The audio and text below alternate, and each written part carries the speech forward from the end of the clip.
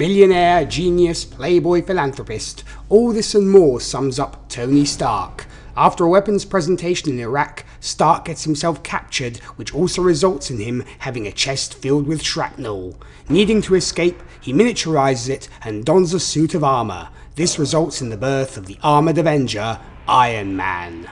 Once returned safely, Stark works to perfect his design and uses it to protect all mankind. This activity catches the eye of a mysterious organization known as S.H.I.E.L.D. On the other hand, the chairman of Stark Industries discovers this and has plans of his own for Tony's work.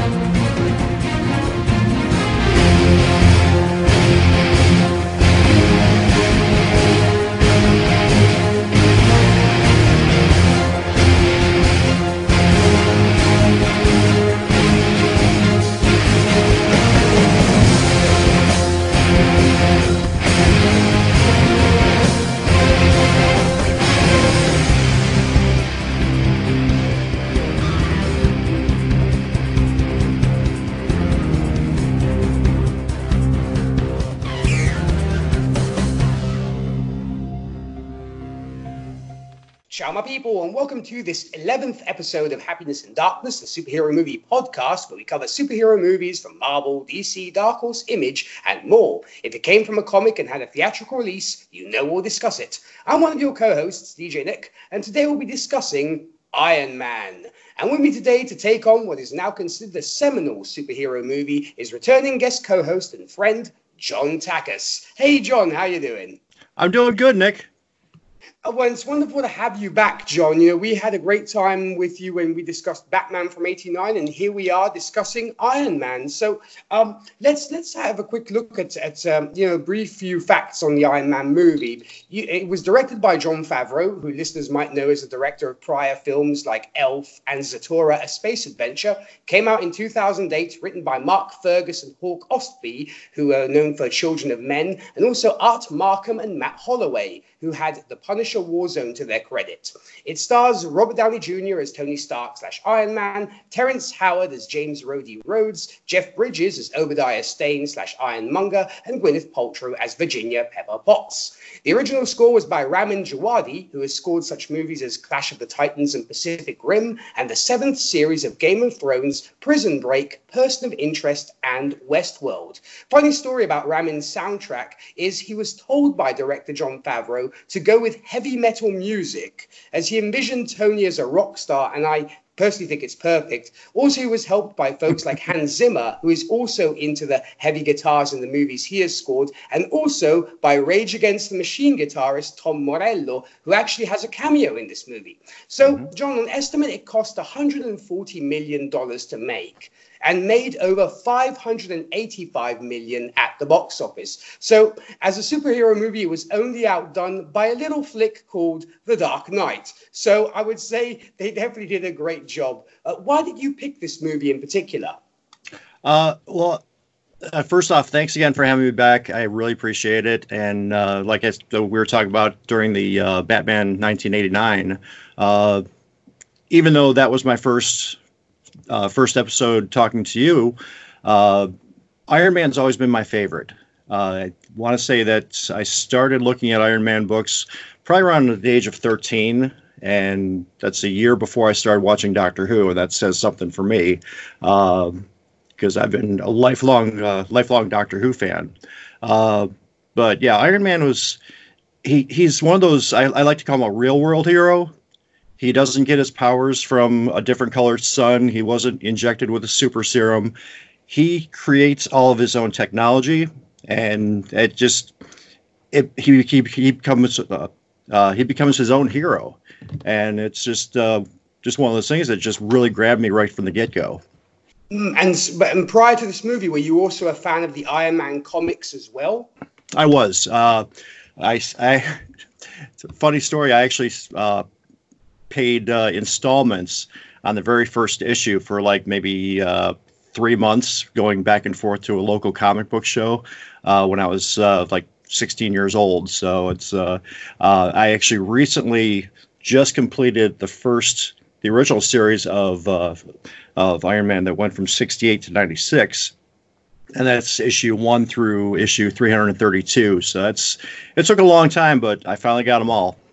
Well, more power to you. I mean, that's definitely something that would make, I think, any comic book collector and fan envious for sure. I'm certainly agreeing with envy over here. So that's definitely an amazing thing. So let's first look at the main man himself, Robert Downey Jr. as Tony Stark / Iron Man. And being such an avid fan of the comics, what were your thoughts on how Robert Downey Jr. played our hero? Well, I know that there were rumors about an Iron Man movie all the way back from 1980. I'm sorry, 1990. My fault. And those went on from like 3 different studios that kept on having to give it back to Marvel until they could finally agree on this one in 2000. I think 2006. They decided they actually signed the deal on it. Some of the original ideas they had for Tony Stark were Nicolas Cage, and it was rumored as Tom Cruise. And nothing against those actors, I just couldn't see them as Tony Stark. So when Robert Downey Jr. was cast, he looks the part, and obviously he did his homework, because as he's on the screen, he becomes Tony Stark. There's only a few other actors that I can easily say that they fit the bill right then and there from the get-go, and one would be probably Christopher Reeve. And Robert Downey Jr., I like to say that you got Christopher Reeve. He is the penultimate or the ultimate Superman, in my opinion. And you got Robert Downey Jr., who I don't think anybody else could be Tony Stark. Well, I mean, that seems to be the main opinion when it comes to Superman. There's a lot of the guests that co-hosts we had here on the show tend to all agree that Christopher Reeve is the ultimate Superman. And I think we have probably found our ultimate Iron Man. And granted, it is hard not to think of what came after this movie, but I cannot see anybody else, myself, playing Stark than Robert Downey Jr., as they are one and the same. And I also think that Robert pretty much played himself, which is probably why he did such a great job, as he could draw from his own personal experiences, minus the fact of being a scientific genius, of course. But you know, the playboy party guy, yup, he had that down. Not to mention the quips, many of which I am sure were off the cuff, as we know that Robert Downey Jr. is up there with people like the late, great Robin Williams when it comes to comedic ad-libs. And also, I think you have to hand it to the stellar performance on his part when it came to the transformation that Tony undergoes following his escape in Afghanistan. As most people know, it is rare that a movie will be shot in chronological order the way we view it. So the ending may be shot first, then pieces in between, and the beginning last. So I feel this really shows off the great actor that Robert Downey Jr. is in playing the spoiled, selfish playboy billionaire to somebody who, though still very full of himself, has definitely learned the lesson that is not always about him.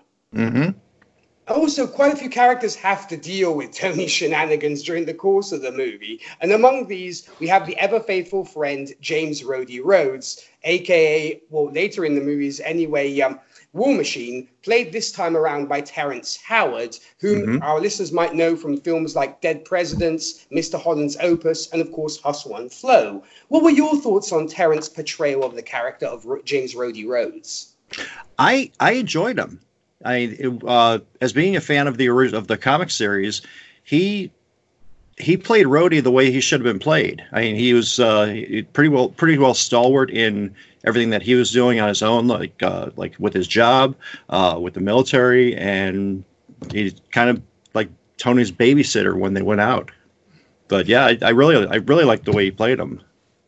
And it's interesting that this babysitter role almost then passes on from Rhodey to Happy Hogan in later movies, which I thought was an interesting choice. And just like you said, I mean, I think in this movie he's played more almost for laughs, as he struggles to follow Tony in his gallivanting and crazy escapades. But as I mentioned before, he is the kind of guy you would want as a friend. Not to mention, I think he's very much Tony's moral compass, and does his best to try and help him do the right thing and somewhat mend his eccentric ways. And were you actually upset at the time to learn that he would not return? And could you have seen him as War Machine?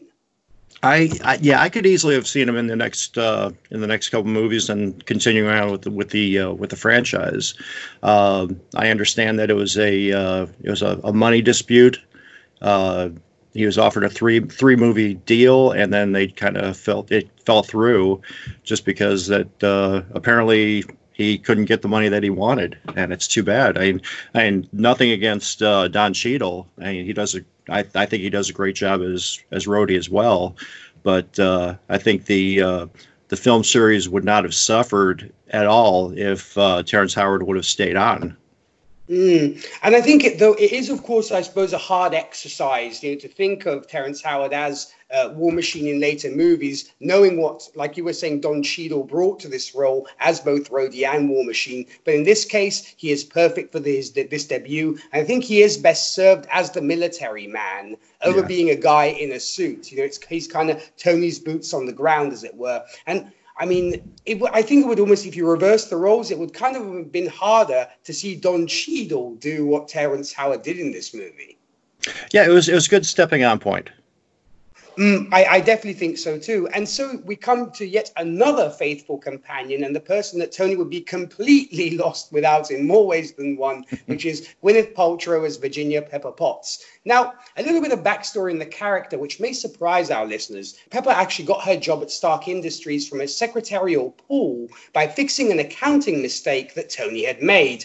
Also, she's actually the object of desire when it comes to Happy Hogan. And we'll, of course, revisit that when, Happy Hogan comes more into the play in the movies. But when it came to Gwyneth as Pepper Potts, were you a fan of Gwyneth Paltrow going into this movie? And what do you think of how she played Pepper Potts?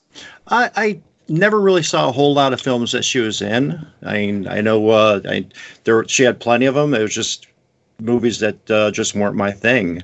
I had nothing against her. I think she did a really nice job as playing Pepper. Plus the fact that in the original comics, Pepper was more or less just a secretary.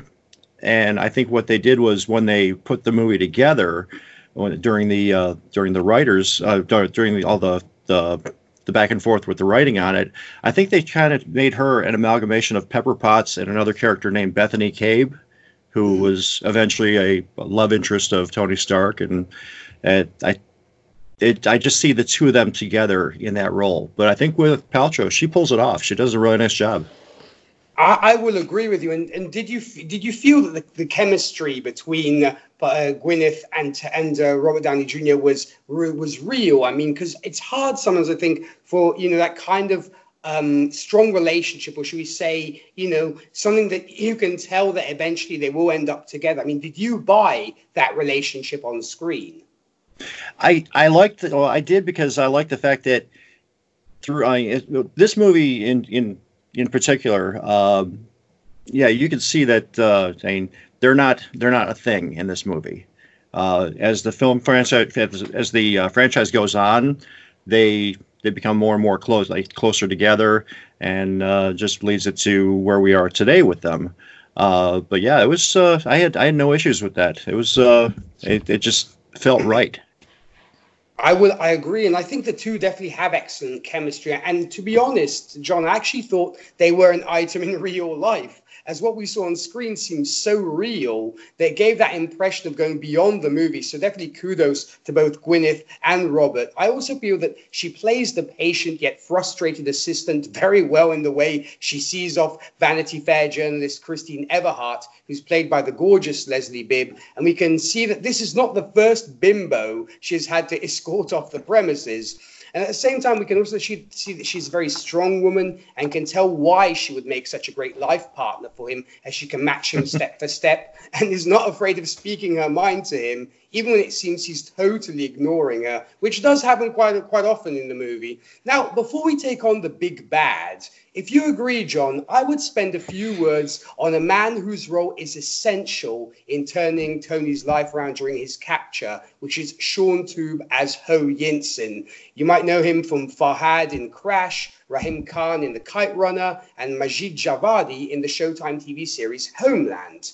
Now, I don't know about you, John, but this is the kind of guy I would want as my guru and life teacher, as even in the face of dire and dark situations, he always seems to have great advice. He's a man of great wisdom, as in the comics he's actually one of Iron Man's mentors, and we can see why, as his patience is also limitless, and I was very sorry to see him go. And when it came to you, what were your thoughts on Sean Toob as Yinsen?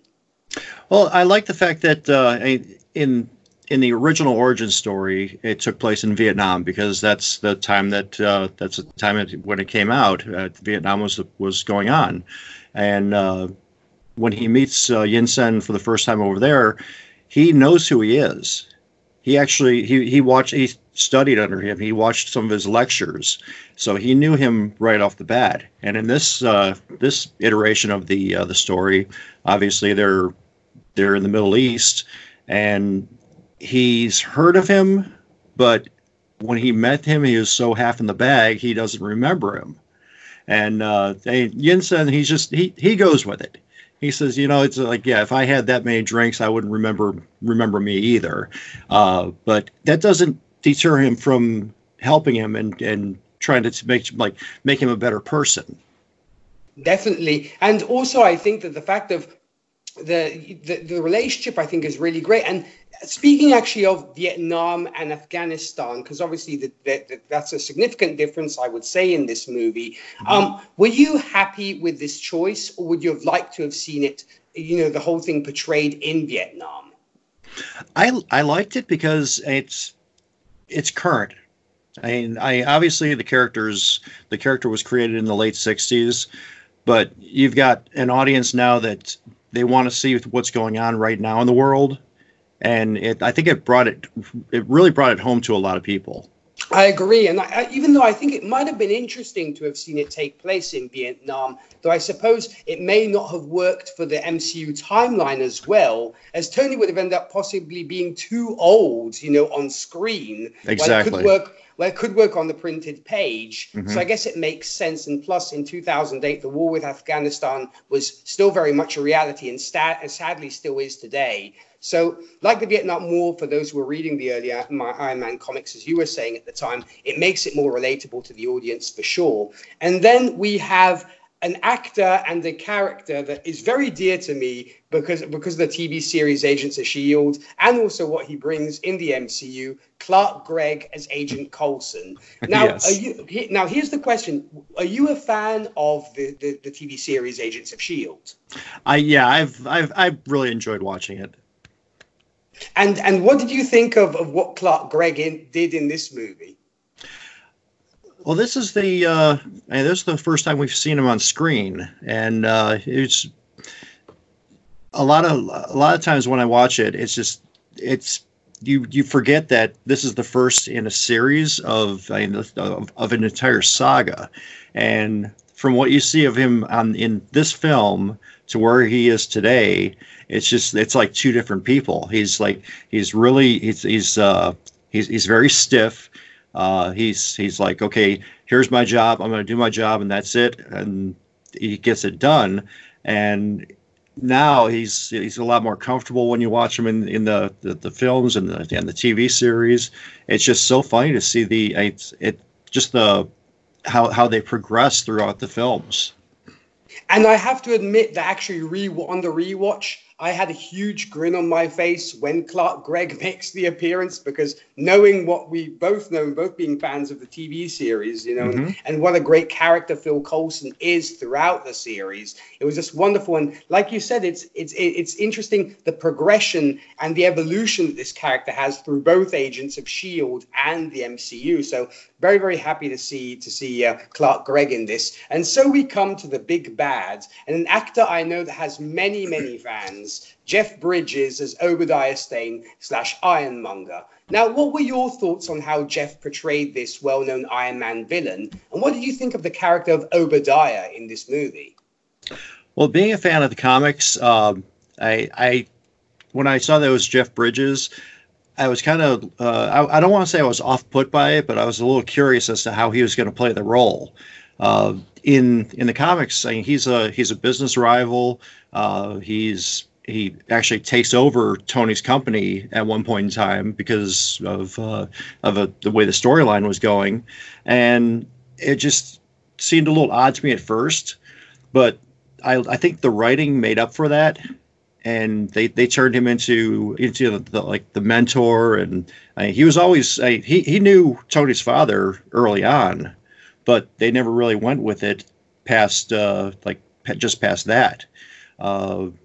I think Jeff Bridges was fantastic. I'm watching. I'm like, okay, we've got Robert Downey Jr. and the Dude in the same movie. It was just fantastic. I loved it. And the way he portrayed Obadiah, I think the only thing that I would have liked to have them include in it, because there were a lot of Easter eggs for the fans. I wish they would have put the fact that he was a master chess player, even if it was just putting a chessboard on his desk or somewhere where you could have seen it at least once. But yeah, I think he did a great job. It was really fun to see him play the part. I certainly agree. And I'm actually going to play devil's advocate for just a moment, as at first you see this man as the cool uncle you would want as your mentor. And we found out that he did actually mentor Tony till he was ready to take over the company from his dad. Though, the question is, can we resent Obadiah for being resentful of Stark, as the guy's working his tail off within the company, and you see this other guy who has everything, squandering over fast cars and women, leaving him to do most of the heavy lifting in the company, and he makes a point of being all about Stark Industries. Though at the same time behind that, you have a man who is deeply sadistic. And we see this both when he tries to kill Tony and prior when he kills Raza in that slow, cruel way. So all in all, though some may disagree, I think he was actually a great first villain, as he has the charisma and fun on one hand, but you also get the sociopathic evil side on the other. As to a certain point, on a business standpoint, I think he is right in seeing Tony as a liability to the company, and his actions almost seem reasonable, though in the end, he's also very self-centered and succumbs to his sadistic, vengeful impulses and pays the price for it. And actually, in this vein, could you kind of, should we say, you working, in a company and such, could you kind of relate to the frustration that Obadiah was going through when he was seeing the way Tony was behaving? Oh, sure. I mean, like you said, he's working his tail off, and obviously he had his own agenda that we found out about later on. But here's this kid born with a silver spoon in his mouth. He's having fun, and at the expense of basically his father's company. And then when Obadiah decides, okay, it's here's what we're doing, and then he's kind of like double dealing under the table, but Tony doesn't know about it. Tony comes back after captivity. He says, okay, we're going to stop making weapons. And the look on his face is just priceless. And he just puts an end to that press conference right then and there. He says, okay, the takeaway here is Tony's back. We're back to what we're going to do. And then he kind of lets him have it after that. Oh, yes, exactly. And added to that, you mentioned a few Easter eggs. Well, as an Iron Man fan, what were like the Easter eggs in this movie that, kind of had you geeking out, or, had you, with a huge grin on your face? Well, let's see. I want to say probably the early 70s or so, before the Spider-Man cartoon, the one that with the famous Spider-Man. Before that one, they had Marvel did some cartoons, and they're very static. Just like, okay, here's a picture, and we're just going to move the image instead of having like truly animated. And there were a few Iron Man cartoons, and the theme song that they used in that, it appears at least 3 times that I can recall in the movie as well, in different like you can hear it in the casino. It's actually Rhodey's ringtone. I mean, there's and even in the bedroom scene with Tony and Christine, that music that's playing in the background is the theme song from that original Iron Man cartoon, and I was cracking up when I heard that. Well, for sure, and also when it comes to to obviously one of the first post-credit scenes where we get the whole concept, the introduction of the Avengers, and of course everything that this movie, should we say, is meant to set up, as it were. When you first saw this, what were your reactions? I mean, do you remember how you felt, and what your thoughts were seeing this post-credit scene for the first time? Well, I purposely stayed in theater because I was told by a friend, you gotta stay all the way through because you're gonna see something afterwards. And Marvel didn't invent the post credit scene, but I think they've perfected it. So just watching, I think it's a nice way to really give credit to the people that worked on the films, because you have to sit there the whole time, watch the credits, and you see all the people that really made this happen, and then you get a little surprise at the end, and next thing I know, there's Nick Fury, who's played by Samuel L. Jackson. I'm like, this is amazing. It was fantastic. Oh, very much so. And it definitely had you wanting more. And I mean, because obviously in hindsight, you take it for what it is, but you think about in 2008 when people first saw this, or in the early times when it came out, even on home video. Like in my case, I didn't get the chance to see it in theaters, but I actually waited for the home video release and watched it on DVD. My mind was blown because, like, oh wow, there's actually a bigger picture to this. This is crazy. And and also the question that I have to ask, because it ends up becoming associated with Iron Man. I believe you told me when we did discuss the Batman movie that you're a heavy metal guy. So yeah. I'm assuming you're a fan of both AC/DC and Black Sabbath. Oh yeah. And then as soon as you hear it start up in the beginning of the movie, you're just like, okay, this is gonna be cool. Yeah, exactly. Because I believe, in fact, when the soundtrack came out, everybody was all over it. I mean, because I believe, for the most part, it does feature AC/DC songs and Black Sabbath. And we, of course, find out that Tony himself, at least in the MCU, is a big fan of Black Sabbath, as we actually see him rocking the Black Sabbath T-shirt. So I thought that was very neat as well. And any final thoughts on the movie before we move forward? I think it was just a really good stepping on point for the entire MCU. I mean, it set the stage for what was to come, and they took two fantastic stories from the comics and blended them together into what we got, and it was just I really want to say it was a love letter to the fans. I will certainly agree, as I think they were able to balance both staying true to the subject matter and also trying to create an original story as well. As that is very rare to be able to keep that balance and take liberties with the characters and such, and more power to them for sure. And Jon Favreau did a great job as the director in this film. Okay, so let's get to ratings. Where did this movie rate for you on a scale of 1 to 10? Easily, I want to say a 9.888888. The question is then, why won't you give it a 10 out of 10? I think it was just that little bit I was talking about with Jeff Bridges as Obadiah Stane. In the comics, he actually had a group of villains that worked under him called the Chessmen, and with him being a chess master, I would have loved to have seen them just put that one last Easter egg in there. Even if it was just like I said, just a chessboard on a desk, just to say, okay, yeah, we're showing you that we did our homework here. But apart from that, I could watch it over and over again. It's a movie that does not get old for me. I will certainly agree. I'm also going to give this a 9 out of 10, as I think it has, like you were saying, an incredible rewatchable value. And it's one of the strongest superhero origin stories I have seen to date. And we're now 11 years later, and I've still to see an origin movie as good as this. Yeah, it still works. Exactly. The acting is spot on. The special effects still hold up, and the score is awesome too. And, when it actually comes to special effects, Does the special effects still hold up for you? I think they do. I mean, it's there's not a whole lot that's required. I mean, that's obviously the flying, but that still looks how it looks today. I mean, the his repulsors, those look fine. The armor always looks amazing.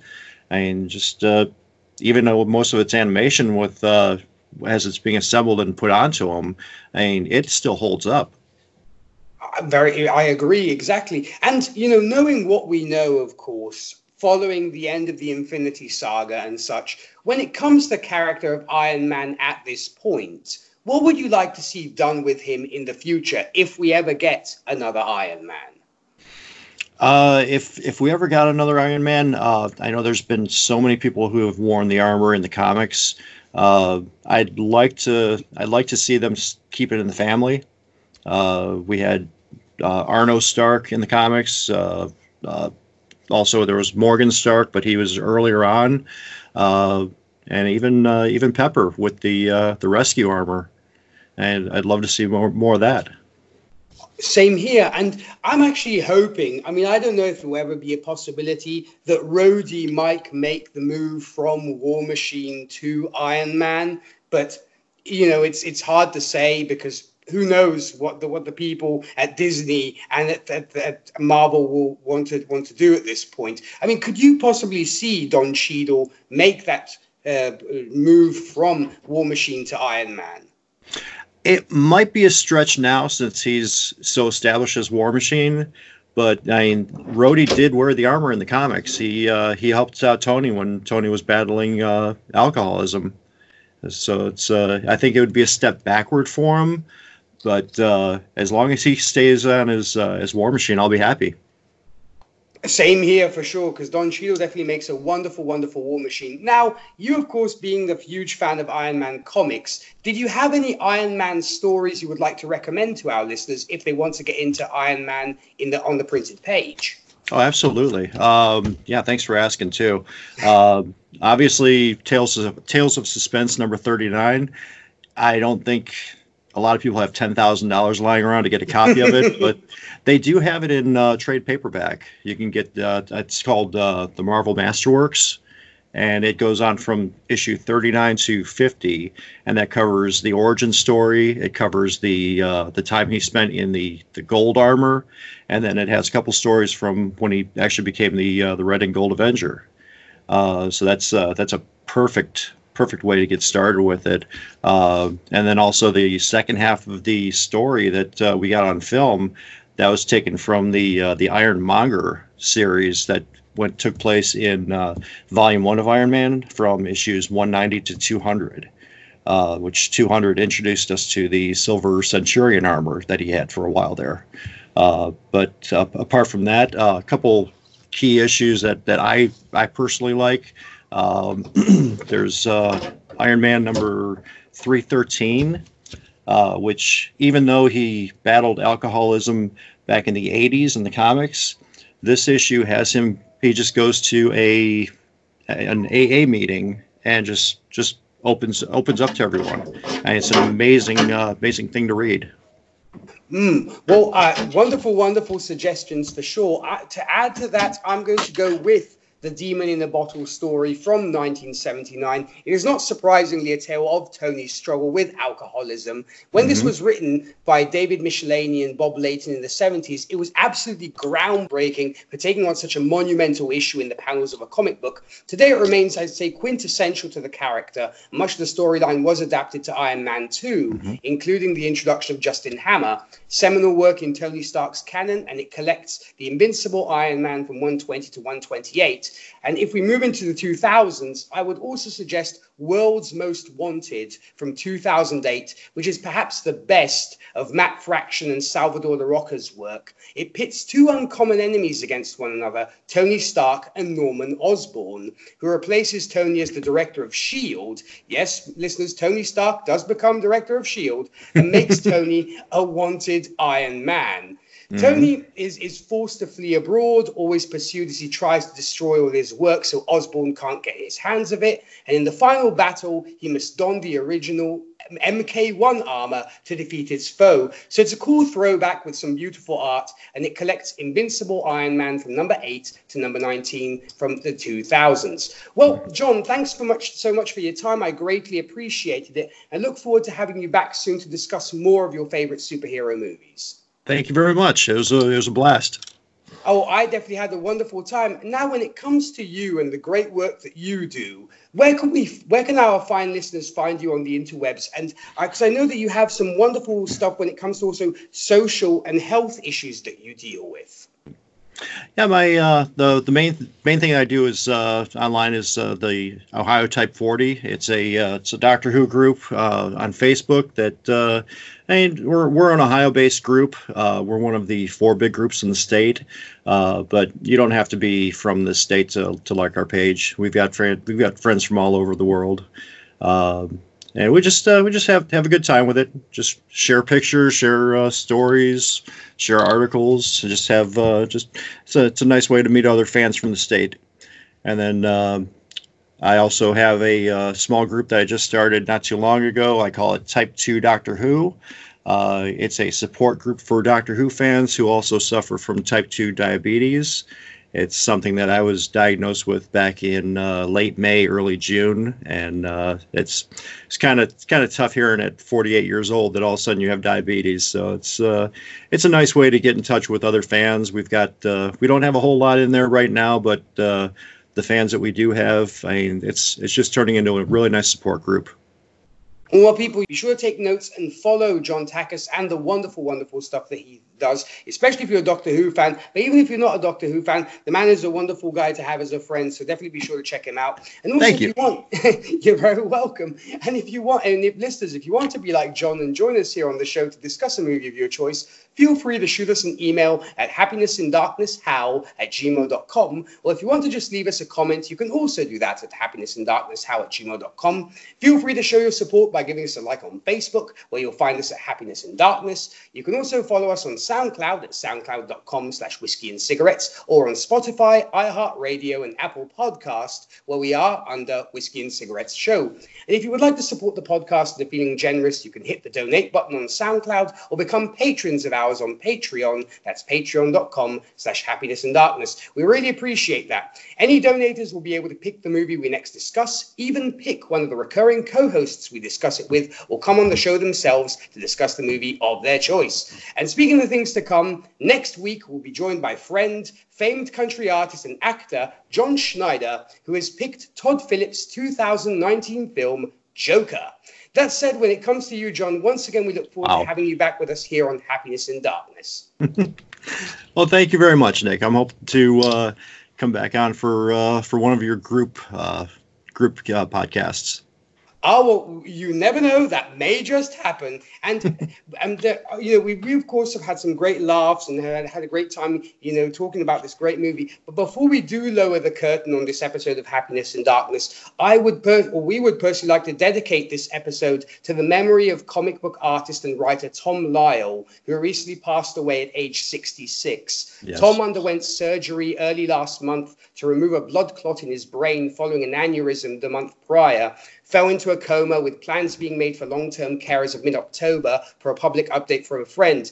He made his mainstream comic book debut in late 1988 as the co-creator of DC's Starman series with Roger Stern, but it was his work on the 91 series Robin and the 2 sequels, The Joker's Wild and Cry of the Huntress, all 3 written by Chuck Dixon, that transformed him into a fan-favorite artist. From there, he moved to Marvel, where he worked on a number of Spider-Man projects for a number of years, including designing the Scarlet Spider costume for use during the infamous Clone Saga storyline. And during his tenure at Marvel, he also worked on a Punisher series, as well as Iron Man, X-Men, and Warlock comics, the latter being a 4-issue series that he also wrote. So we would like to extend our condolences and long life wishes to his wife, Sue, and all of Tom's friends and family. And I'm sure his great work will continue to be enjoyed for generations to come. Thanks as always for listening to the show and supporting us. We will see you next week with John Schneider and Joker. Stay super. Ciao. Take care, folks.